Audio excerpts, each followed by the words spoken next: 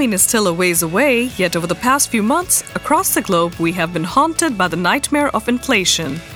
Prices are increasing, and not just for raw materials, but also for consumer goods. This raising concerns for businesses and private households alike. Dr. Martin Kutula joins us today to share how we can combat global inflation with technology. Dr. Martin Kutula is a Global VP for Value Content and Thought Leadership, as well as the Head of Value Advisory for Spend Management at SAP. He helps customers drive digital transformation across source-to-pay and supply chain processes. Passionate about digitization, customer success, new innovations, and technologies, Martin is a known author publishing several academic and business articles. He has significant experience overseeing cost and efficiency improvement programs, category optimization, organizational restructuring, and operations management. Martin holds a doctorate from Aston University, where his thesis focused on risk management in strategic sourcing, and an MBA from TS Nimbus University. Before he joined SAP, he worked as a management consultant and as a category manager within strategic sourcing. As always, my name is Akshi Mola, and you're listening to SAP Experts Podcast.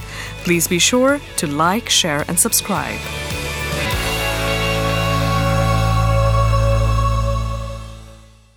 Welcome, Dr. Martin Kutula, to the SAP Experts Podcast.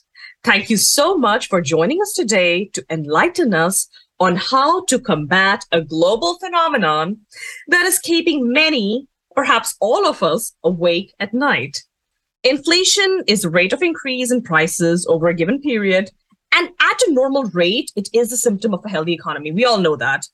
However, what began with the COVID crisis to the current global inflation we are facing today that we hear about in the news, things are way beyond normal. That would not be an exaggeration. So, Martin, what happened? How did things spiral so much? Well, that's a very interesting one. So I think when we look globally, what is happening with inflation, and I think we see rates. When I was born a couple of years back, 79, I think we haven't seen that high inflation rate. So, and I think maybe it's not only COVID as a one source. I would rather talk about more price shocks in certain categories, which we see across many dimensions. So one, of course, is COVID, which led to multiple production and supply disruptions over the last 2 years. So including the latest shutdowns, what we see in China, in Shanghai, for example. And through all the events, the supply was actually decreased and the demand was almost unchanged. So people were still trying to buy stuff, but the production, as companies went into the disruption mode or into the lockdown mode, they couldn't still produce, and a lot of supplies are still coming from China. And on the other one, we saw even some demand pikes. So like the classical toilet paper example, toilet shortage, people were starting to even overconsume and create more demand on it. So That was one big dimension. Nowadays, we also see as a price driver, I would say, the whole discussion around green sustainability, carbon footprint. This is, of course, driving across many sectors, especially in Europe. This is a driving domain for increasing prices, especially in electricity. And when we talk about sustainability, companies also need to find different sources. Yeah, so that's also not easy. Another phenomenon which we saw a couple of years back was the whole global trade restrictions, discussions, customs. I wouldn't talk about trade wars, but it's still a big phenomenon to the whole cost base of the companies. An additional one, exchange rates. Yeah, so if you see globally, especially development of the US dollar and the interest rates of the US dollar, I think this is an still very important topic for many companies where they source or sell in different currencies. So the foreign exchange topic is also one of the key drivers for increasing prices. Yeah. Then we also saw the Great Resignation. So we had a lot of talents changing companies, of course, asking for higher salaries. There was even some battling around talents, which also increases the cost base in certain ways. So if we look at the latest developments like the Ukraine war or the Russia gas with Gazprom facing Europe, this is also leading to high uncertainty and also a high impact to the cost base, including oil prices, which are at the peaks. Yeah? And lately, the heat wave or the weather changes affecting wheat prices, the whole farming industry is also facing and seeing the kind of increasing prices on that demand simply due to less supply in this regard. Yeah. And lastly, if you look at the whole raw materials, whether this is copper, aluminium, semiconductor, it's not only a supply issue, but also a price issue from a wrong allocation of demand and production and forecasting. So these are a lot of topics leading to increasing prices and affecting companies, affecting the procurement, the cost base of a company, which also leads as a kind of a visual cycle to the sales price as well. So as you explained, there are a plethora of reasons which cause this perfect storm, whether it be geopolitical reasons, whether it be climate reasons, and all of them culminating into what we're seeing as inflation right now. And Martin, you explained in a very nice detail about the various impacts that we are having globally, that we are seeing globally. But what if I asked you to explain it like I'm 5 years old, specifically how inflation impacts day-to-day running of regular business operations? Okay, that's a funny question. So I seldom have that kind of interaction. So actually, do you love ice? Ice cream, yes, of course. Especially in the Houston heat. Okay, so imagine you are 5 years old and you run an ice business, okay? And you're going to sell a cube of ice. So to produce ice, you basically need milk, and let's say you need a basket of strawberries. Yeah, these are let's exclude all the other minor details, but those are the main ingredients of your business. And you want to sell the 1 scoop of strawberry for, let's say, $2. Yeah, just to make an easy calculation. And you of course want to make a profit. So and the profit may be just 50 cents per scoop.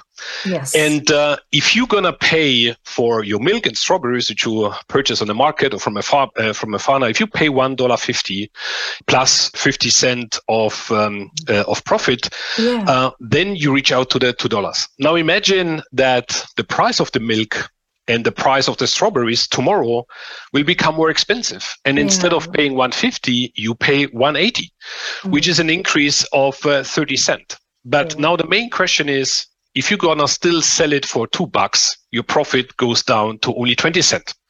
So you need to make a choice whether you're gonna increase the price or if you stay with your price and if you accept to reduce your basically income. And with inflation, we see those prices coming from multiple sources, like discussed before, but this really leads to a lot of changes, and many companies are really struggling in this regard. Is prices are increasing on the buy side, and can you really adjust the sales price? Because that's in the equation, that's a magic one. So imagine you sell 100 ice cubes at the old price. Can you still sell the 100 tomorrow for $2.20 or $2.30? Because if the demand goes down, it has also an implication to income. And this is the tricky situation in a very simplified example. But this is where many companies really struggle. Do we adjust sales prices? Are prices going up? Can we still cope with the raw materials? Can the farmers still work on it if we talk about the supply side? And how the consumer might react to it in all of this mix. Absolutely. So, Martin, this perhaps would be me oversimplifying a little bit, but I feel like the way companies are able to respond to things like inflation crisis, it's all about the proof being in the pudding. So what I mean by that is companies responding to things like inflation, the COVID crisis, and now we're hearing about recession, can be predicted pretty much in their day-to-day, how efficiently and how effectively they're running their operation during the good times, during the normal times. What is your take on this? Well, that's a very tricky and difficult question, I would say. But in my view, I think COVID nowadays is good control. And over the last 2 years, we saw with the pandemic that we are now going back to normal. And this is what with a lot of developments around the globe, maybe with one exception, which is China and the lockdowns, we see a high dependency of low-cost country sourcing. So this already led to a lot of brainstorming and changing different directions at the company side. The question is still now, if you have a high dependency on China and China is in lockdown and you get, your Christmas gifts there, can you make a very good prediction to get your Christmas gift with delivery times and shortages? So I think companies are still running effectively and efficiently in certain ways. But when it comes to manage the exceptions or the abnormal, that becomes the real big topic. And if you look at the inflation and the rising costs, I think then companies are really going back to, I would say, this kind of an firefighting mode or ad hoc mode for really running and adjusting also towards a potential recession. So if you, for example, look at Amazon announced in Q2 in the earnings call that in the first quarter of this year, they were affected by $6 billion just for inflation, fulfillment issue, and fixed cost impact. So 6 million is a big number. So I wouldn't say, well, that's maybe not normal and maybe not effective and not efficient at all. But this is where companies are. And even Amazon in this case announced for Q2 that they are affected by fuel for trucking and air and ocean shipping rates, which is the largest retailer. And when you look, for example, on Volkswagen, which is an automotive company, but when they are catching up with prices, and if you look compared in the COVID environment, they were produced at its peak around April time 2021, 850,000 units of cars, the whole group. Right. And if you look back on the COVID time, it was just 500,000. So almost 40% less. And this is, I think, where companies need to be more agile going forward. Yeah. If you look at studies from McKinsey, for example, everybody is saying that you need to get a kind of an kind of managing your cost base. You need to be flexible. You need to look and simulate for some of the upcoming events. And it could also be a black swan, which we don't know as of now. Yeah, some of the latest events were kind of a black swan, which I personally would never expect going back into this kind of a crisis mood, which we see in Europe. Yeah. So I think companies did a lot in regard to IT and digitalization, but I think the biggest challenge maybe for many is on one hand side, the employee adoption in regard to change management. And on the other one, it's really that many have heterogeneous landscapes, which they didn't manage, I would say, which may be naturally grown because there have been different tendencies and different trends over the last 20, 30 years in the IT development. Yeah. But maybe this is one of the biggest challenges where companies really need to look at. And when I compare this, for example, from a risk management standpoint, I did my research on the semiconductor crisis with Fukushima going back. And even at point in time, we discovered that a lot of those challenges were resonating to strategies the company set up. So there was a very high price focus. There was a high focus on single sourcing. There was a high focus on, we do not want to manage all the different supply base. We need to cut the long tail, etc. And that also led to the relationships. If you squeeze your suppliers, and if you then going down to a crisis mode, the supplier on the other hand will basically say, okay, then I will look for those companies where I make the biggest margin in. And if you don't have that margin, then you may be the loser in this regard. So I think this is now a very difficult environment, including the Ukraine war, where in certain areas or in certain industries, you had a high dependency even on a country. Right. So a lot of companies, for example, in the car wiring environment, they were simply based on the Ukraine. Now, if you have that kind of a war, which I think no one could really forecast it and foresee it. So that is really affecting the company. So I think some companies have real challenges, but some are really also preparing for the recession, like layoffs. I think Amazon announced to reduce 100,000 of employees. Microsoft made a similar announcement, Google, Metaverse. So all the large companies are really looking into and trying to prepare for an upcoming recession, including spend control towers and reducing non-related spend, hiring freezes, bringing down advertisements and campaigns. I think companies are in the core business, I think quite effective and efficient. But when it comes to this kind of firefighting or crisis mode, which I would call, I think then it's still very manual based. Absolutely. And, you hit on so many different topics, and I would love to pinpoint and pick apart each and every one of them. You spoke about the importance of predictions and how much can we rely on them in these kind of times. You spoke on supplier relations and how things can be impacted. And one of the things that really, really stood out to me, which I want to get into immediately, you said, certain companies have heterogeneous landscapes.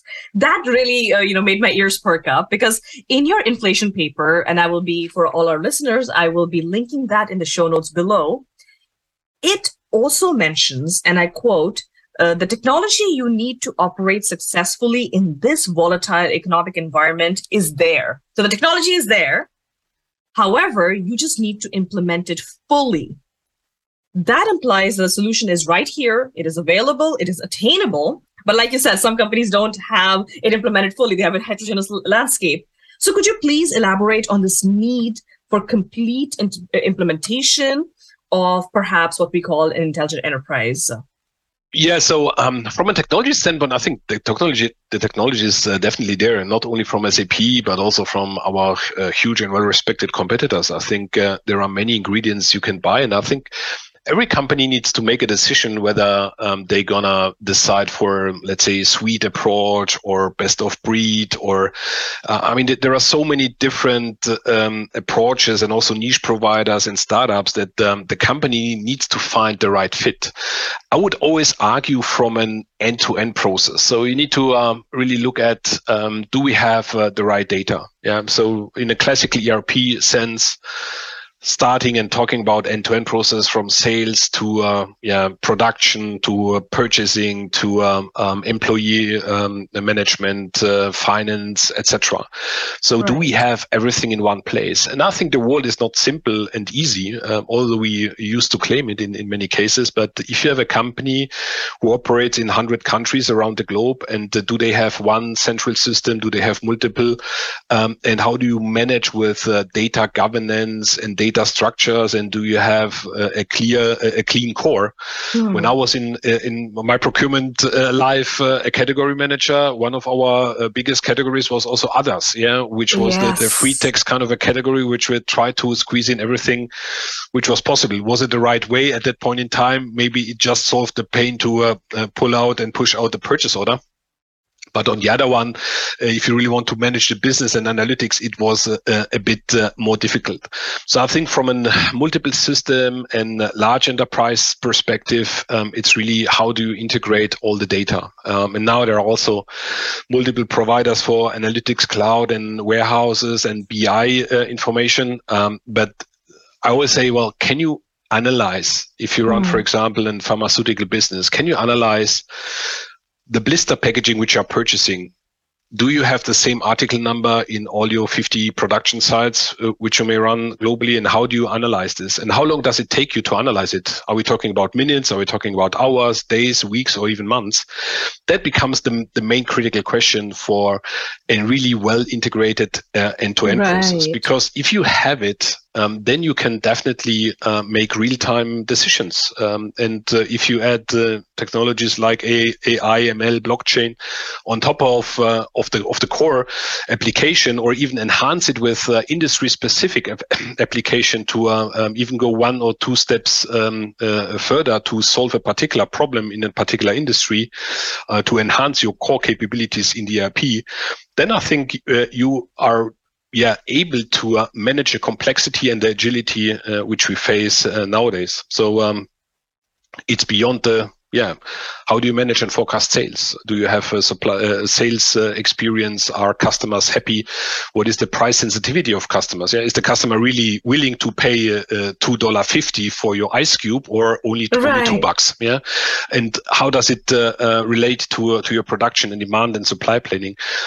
So I think all of the ingredients are there technically. The company just needs to find an integration, and I think this is maybe one of the biggest challenges what we see on the IT side. When we look from an LOB perspective, so if you are the head of finance or the head of procurement or head of sales, I think you always want to have the nice, glossy and greatest functions and features which are available in the market, for sure. But if you have then a whole enterprise and you have different size and you have for each of the different LOBs an application, and you have innovation cycles and updates, and how you manage all the complexity, including the integration. So I think APIs made lives easier nowadays compared to, let's say, the early 2000 when I was running my first projects. It's definitely easier, but the complexity on managing the change and the adoption on the people side, I think that's maybe one of the biggest issues or challenges we see. Absolutely. I'm still stuck on the example that you gave because it was so relatable, having been in procurement myself, to have the big category of others, and it would simultaneously have your stationery in there. It will simultaneously have your IT spend in there. It will simultaneously have all kinds of spend in there. How am I supposed to draw any conclusions of our supplier base when we have that? And that really tells us the importance of having that level of implementation, that seamless integration, if we're going to have more efficiency within an organization. So with that said, I'm also curious about the role of analytics and insights in enabling companies as they seek to protect their margins while simultaneously providing the value to customers. So what do you think about the role of, because you did mention predictions, so the roles of analytics and insights? Yeah, this is a good connection, because if you really want to use the example of the blister packaging and you have multiple sites and you have a supply and demand, I think you can take every example, which could also be the semiconductor, to see what is now the real demand. How can you collect the whole demand for maybe one specification, one article across the globe? I think nowadays everybody expects the kind of real-time decision making. Yeah, so you open one dashboard and you see what's going on and how many tickets, how many cars are in a one-stop shop. In a one-stop shop, exactly. But if you now compare this, with the reality, I would always ask, okay, now we see that a lot of container ships are somewhere stuck in front of the harbor. So North Sea and Shanghai and I think Los Angeles as well. So do companies know which of their purchase orders and products are really locked into a particular ship or a particular container? And I think we talk all about the real-time insights, and we have alerts, and of course it provides a very high satisfaction. So if I personally purchase an item and I'm getting this kind of an order confirmation from Amazon or from any other, and then you get the heads up information, well, we are just collecting the shipping, then you click a button and then you can get the confirmation with your DHL or UPS provider, and you can pick the date of delivery. I mean, that's all fantastic. That really increases the satisfaction. And we are also, the expectation raised as well that it's the next time delivery. So that is really leading to a topic where are companies really looking at the data, or do they only have high-level information?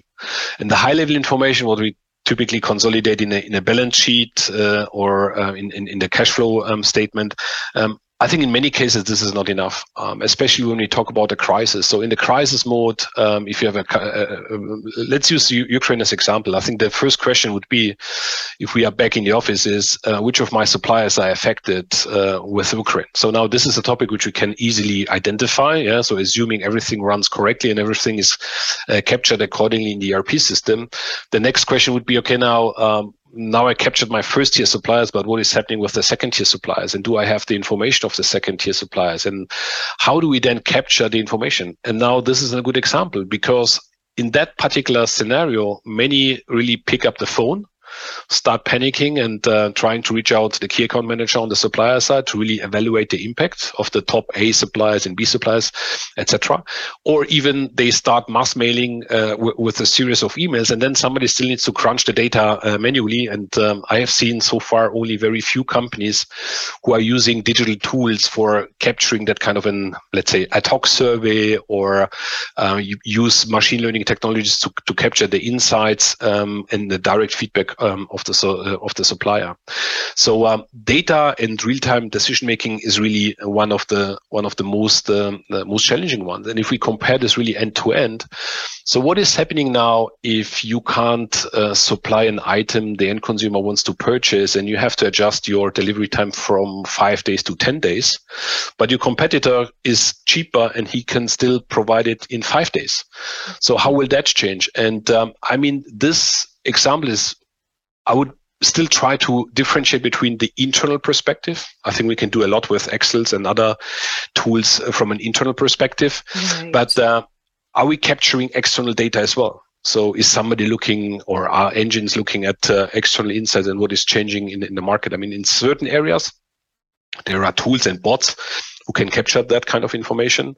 But to have one data lake, one business warehouse, to have one maybe digital boardroom where the CFO, CPO can basically drill down to the line item level, I think in many cases we are really miles away. And I think what is furthermore and very dominating trend is to enhance those data which you own with external insights. So there are still companies providing maybe the latest real-time information on raw materials pricing, or on ESG information, or on supply chain information. So you get an alert saying, okay, now there is a lockdown in Shanghai, and now if you imagine what do I do with that trigger? Can I automatically use the trigger? Then I simply open up a dashboard with the dashboard tells me, oh, now I see that event is happening in Shanghai, so these are all my containers which are affected, or all my suppliers which most likely go through Shanghai. And what can I do about it? Yeah, can I find different alternatives like air freight express or something like this? I mean, that's in my view, this is the next challenge and the next evolution of the insights. It's not only a reporting and we know what a spend is, and we know what maverick buying spend is, which right. is in some organizations still a very difficult one. I think the future is much more going into that kind of information, that kind of scenarios. So speaking of the future, what are some specific metrics, if you're talking specifically about improving a company's readiness to respond to a crisis like inflation, are there any specific metrics that companies should be perhaps more mindful of? Well, I mean, the classical world is where everybody is talking about, I don't know, DSO, DIO, DPO. So if we use the DIO example, days inventory outstanding, a very classical yes. one. Everybody was looking at it. Inventories should be efficient, streamlined, not really intense. Every investor and shareholder was looking at it. But now if you don't have enough supply, people don't care. So there are high inventories again. So the whole motion about certain KPIs, and even from benchmarking perspective, I think we need to make everything in a relation and to really look at what is important at a given point in time. I would look in a crisis mode for maybe different metrics. Yeah. So something like what are raw materials prices and how do they evolve compared to the market or to the price index? Are we better off than the index, or are we worse off? Do we have any other chances to work on it?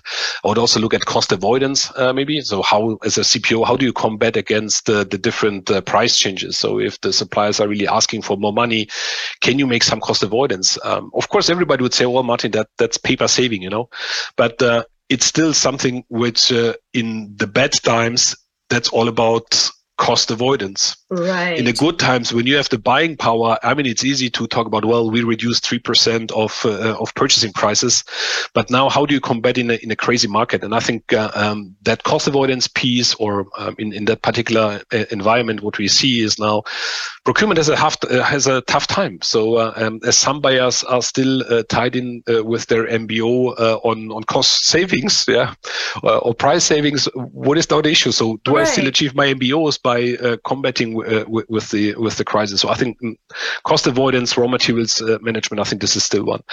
I would personally still look at the metric about what is my risk exposure with single sources. So what is my spend with single sources compared to, I don't know, multiple and alternatives? Because that is also a trigger to the risk exposure in my perspective. And then we of course have the classical one, sales and supplier experience, I would say. If you have a lucky supplier base and if they still can manage and get according information, I think that I would look at this one. The old one or classical one, NPS, although it may be a bit biased, but I think we can still use it. And of course, efficiency and liquidity metrics. But I personally would take a more portfolio perspective. So maybe we need to apply more portfolio techniques to look at contribution margins of a different product, which is all KPIs across a particular silo, because the portfolio metrics is not only for the CPO or procurement functions, but also for others, like finance or like the production team, operations team. I think companies need to be more and willing to explore new KPIs and new metrics. Of course, the standard KPIs, like mentioned, everybody will look at it. I think we will not move away from it because shareholders and many analysts are still looking at it. Right. But I think in many cases we still need to bring this relative perspective into the equation. But right now it's all about cost base, and I have to say cash will be king again. Indeed, cash will be king again. However, Martin, I'm also hearing that with both of us, perhaps it's our bias speaking as procurement nerds, but when it comes to inflation, it's my personal opinion, perhaps it's yours as well, that procurement is the most obvious business area where the wrath of increasing prices is felt. So much so that even intelligent technology, such as machine learning, they're not going to be one size fits all and they're going to just solve all our problems like a magic wand. Things are that volatile. So in such a scenario, Martin, firstly, how are procurement organizations impacted, number one? And number two, what must be their course of action to just keep swimming? Well, that's a very interesting one. So I still remember my times when I started my career in procurement. So I was a category manager and operational buyer. I created purchase orders and also had to deal with not that kind of crisis, but other different challenges. So I really have a lot of sympathies, and I can really imagine and also feel the pain of colleagues in overall procurement, whether this is in Germany, Europe, or around the globe. I think right now it's a very difficult environment, and I think it's unbelievably difficult to manage all the procurement and supplier base. So we see different demands coming from end consumers, but also the recent supply shocks are really leading to a lot of concerns. So if you imagine if you're producing glass bottles, for example, it's a very high energy consumption base. So what is your job? Can you really negotiate prices with that electricity company? Most likely not. So there are no negotiation tactics. You can do some bit of commercials like hedging. You can talk to your production people if you can avoid some spikes, but that's it more or less. So it's really to take and live with the uncertainty or with the given circumstance. In the semiconductors business, I think that's also, I consulted a customer where we had a single specification with one supplier. You have almost no chance. And if your production lane with your biggest product who's contributing the most to your income is at risk because you don't have that much semiconductors, I mean, that's really causing a lot of issues and really concerns. So that was a really high impact for also the owners and the whole families. So I think right now many people are really in a panic mode, trying to search new sources, trying to look at forecasting demand adjustments, trying to find alternative routes, whether this is air freight or road transportation or partially even helicopter transportation in certain areas. So I think that's definitely a different challenge for procurement. And what we see that on the other side is that it's still kind of a very manual based process. So you send out a purchase order that can be a PDF in many cases. Then you have the supplier capturing the information. Then you have the order confirmation in certain ways. But then you try to adjust to the new production planning and revised production planning. So everything is a kind of an ad hoc mode. And I think many companies are not really prepared for kind of like risk management culture or fire drills culture where they can prepare for certain environments. I think we can't see all the black swans which may come up and which are there today, but companies still crunch data, and there is too much manual work right now. And I think it's still maybe time, like we had with COVID. So COVID led to a very strong pull in digitization. It was not a push from the IT companies. So if you just look at Zoom, how Zoom or Microsoft Teams went through the roof, and how short the change and adoption was on the employee side, we see, or I can say, well, digitization is it can work. You can implement it not in a 3 years project. It can also work in a time. I think people need to understand what is the biggest impact there.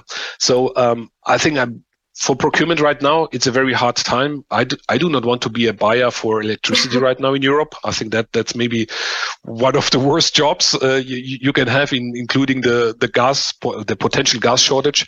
So that's not easy, but it's really time for companies to find out alternatives, to think about mitigation, to find new sources, new ways of interacting, and to look at the portfolio, to see at the impact, and really to start more time on scenario planning. So also trying to capture kind of a black swan, because the research shows that if you are trying to prepare for that kind of a crisis, in many cases you are better off. You identify the weaknesses and leakages which you may have in data and consumption.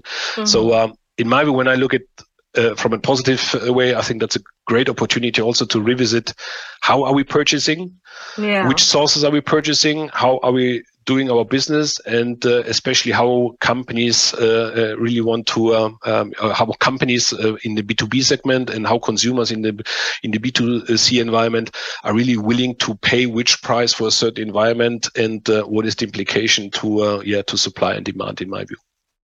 You know, I really love the fact that you said scenario planning and catching the black swan in advance, because times like these, they may really make us realize that it's not just good enough to keep business as usual when things are going good, but it's also important to really leapfrog to see what the next big thing could be. For example, you brought up Zoom and Microsoft Teams, and at least I would say definitely for SAP's solution advisory organization, which I was a part of, I was from the very beginning already, since my intern days, trained on Zoom and Teams. So my job never really changed. COVID or no COVID, I was ready. We were already trained up to give our presentations through the system. So for us, it was just business as usual. So speaking of business as usual versus the readiness that crises like these demand, and how they can cause a paradigm shift within the industry, our super intern, Sobhu Rahimi, had a question just for you. So he asks, the just-in-time manufacturing model has been tremendously challenged. Inventory across the board serves as one of the biggest inflationary pushes. So Sobhu would like to hear your insights, considering the lessons from the last couple of years. Where do you see the just-in-time model staying? Is it here to stay, or is it not going to be here to stay in the long run?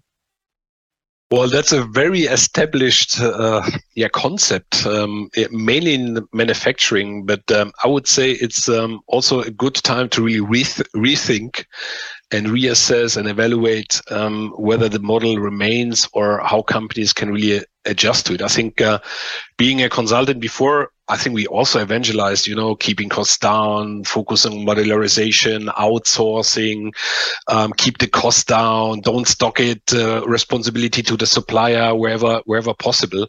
But nowadays we also see that from the end consumer perspective, there is a high demand for transparency. So everything what has to do with labor rights, sustainability, people really want to know where products are produced and where beef is coming from, etc. So just in time, I think in certain ways, when we really look at the classical automotive company, I think in the old days, I had to wait for a new car. The lead time was something like 3 months. Nowadays, we are about 9 months. So now, am I happy as the customer?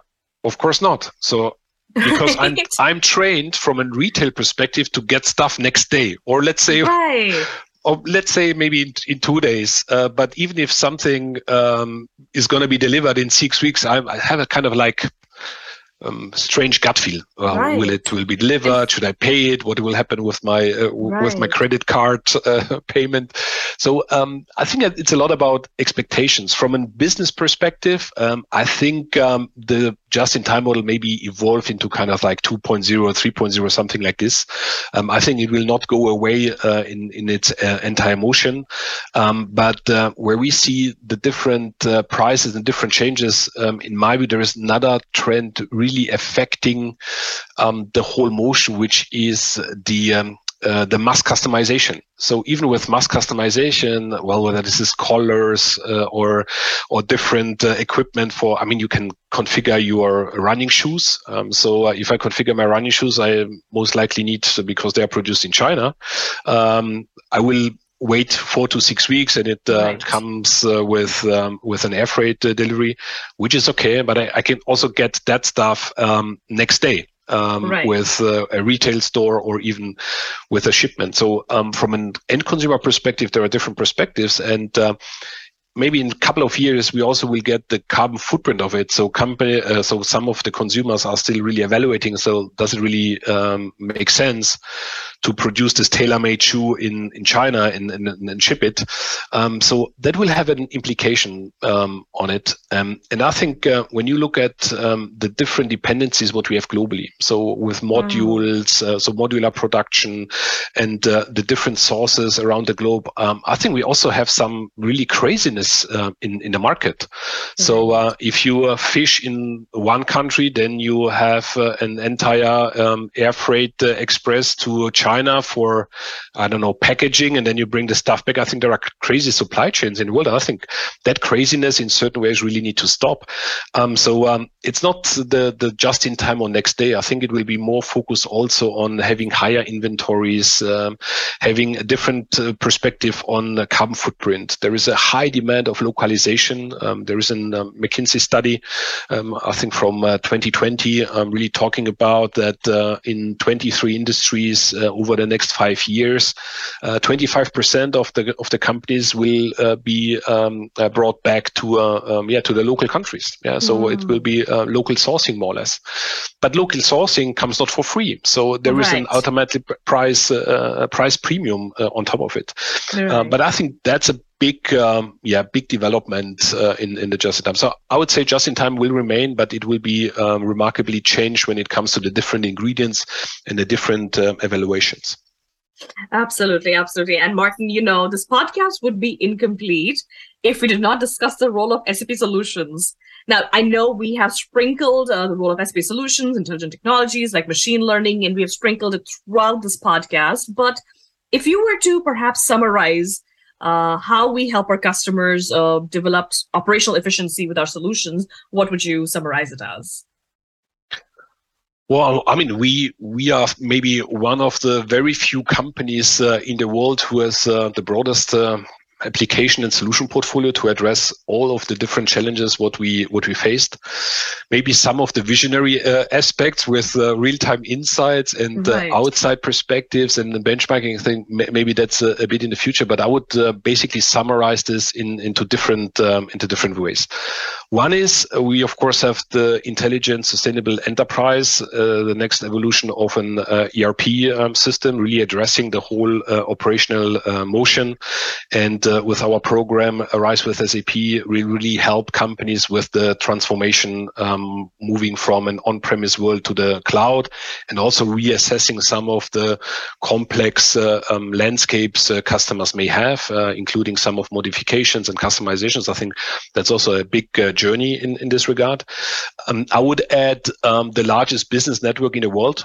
So really helping and addressing the topic about transportation, about suppliers, about collaboration, not in a paper world, but also in a digital and, more importantly, integrated world. So really to connect companies where an ERP on the buyer side can talk to an ERP on the sales side from a customer to really talk about this one. And if we imagine to bring companies together with the business network functionality, including new technology like blockchain, I think this will bring a big push forward when it comes to ESG information, carbon footprint information, and also when it comes to drive the efficiency on planning and forecasting and really help organizations to manage the peak, to avoid that there are, let's say, fake purchase order or indicative purchase order in the system, which you don't necessarily need, and really ask for the demand and manage for the demand. And lastly, maybe the most important area in my view is really to, from a company standpoint or customer standpoint, to look at particular gaps in a certain line of business or in a certain process area, really to focus on applications or LOB solutions, like we have, for example, with Ariba Procurement, or we have with Fieldglass, or with Concur, or with SuccessFactors. I think there are many ways where an application can be implemented very fast to solve a particular problem, to really enhance the capabilities, and also more importantly, to look at the industry cloud offering, which is also closing a particular process need and process gap by, in a similar motion like, you buy and process or an enhanced application which is solving the particular business plane. So I would say overall, including the platform play from SAP, I think we have a very solid portfolio really to address all of the issues and to really make companies being adopted to real-time decision making, real-time insights, and hope to increase their operational resilience. Absolutely. It is a one-stop shop for companies to develop operational resiliency. And you mentioned the world's largest business network, the SAP Business Network. So if our audience wants to know more about that, I have also linked in the show notes below a dedicated podcast episode on SAP Business Network with Tony Harris. And what I've also linked, as you've already heard, is Dr. Martin Kotula's paper on inflation. So with that said, as we're coming to a close, Martin, if our audience wants to follow you, learn about all the wonderful white papers that you have been writing, where can they follow you? Well, the best would be where I maybe most mature is on LinkedIn and also on the SAP Blogs community. And happy to chat. Please reach out. Please connect. And if you have any questions, feel free to reach out. With that, thank you so much, Dr. Martin Kotula, for joining us today. I know I said in the beginning that inflation is definitely giving many of us sleepless nights, but after learning how companies can develop more resilience in these times, I think some of us are going to sleep a little better. Thank you so much. Thank you.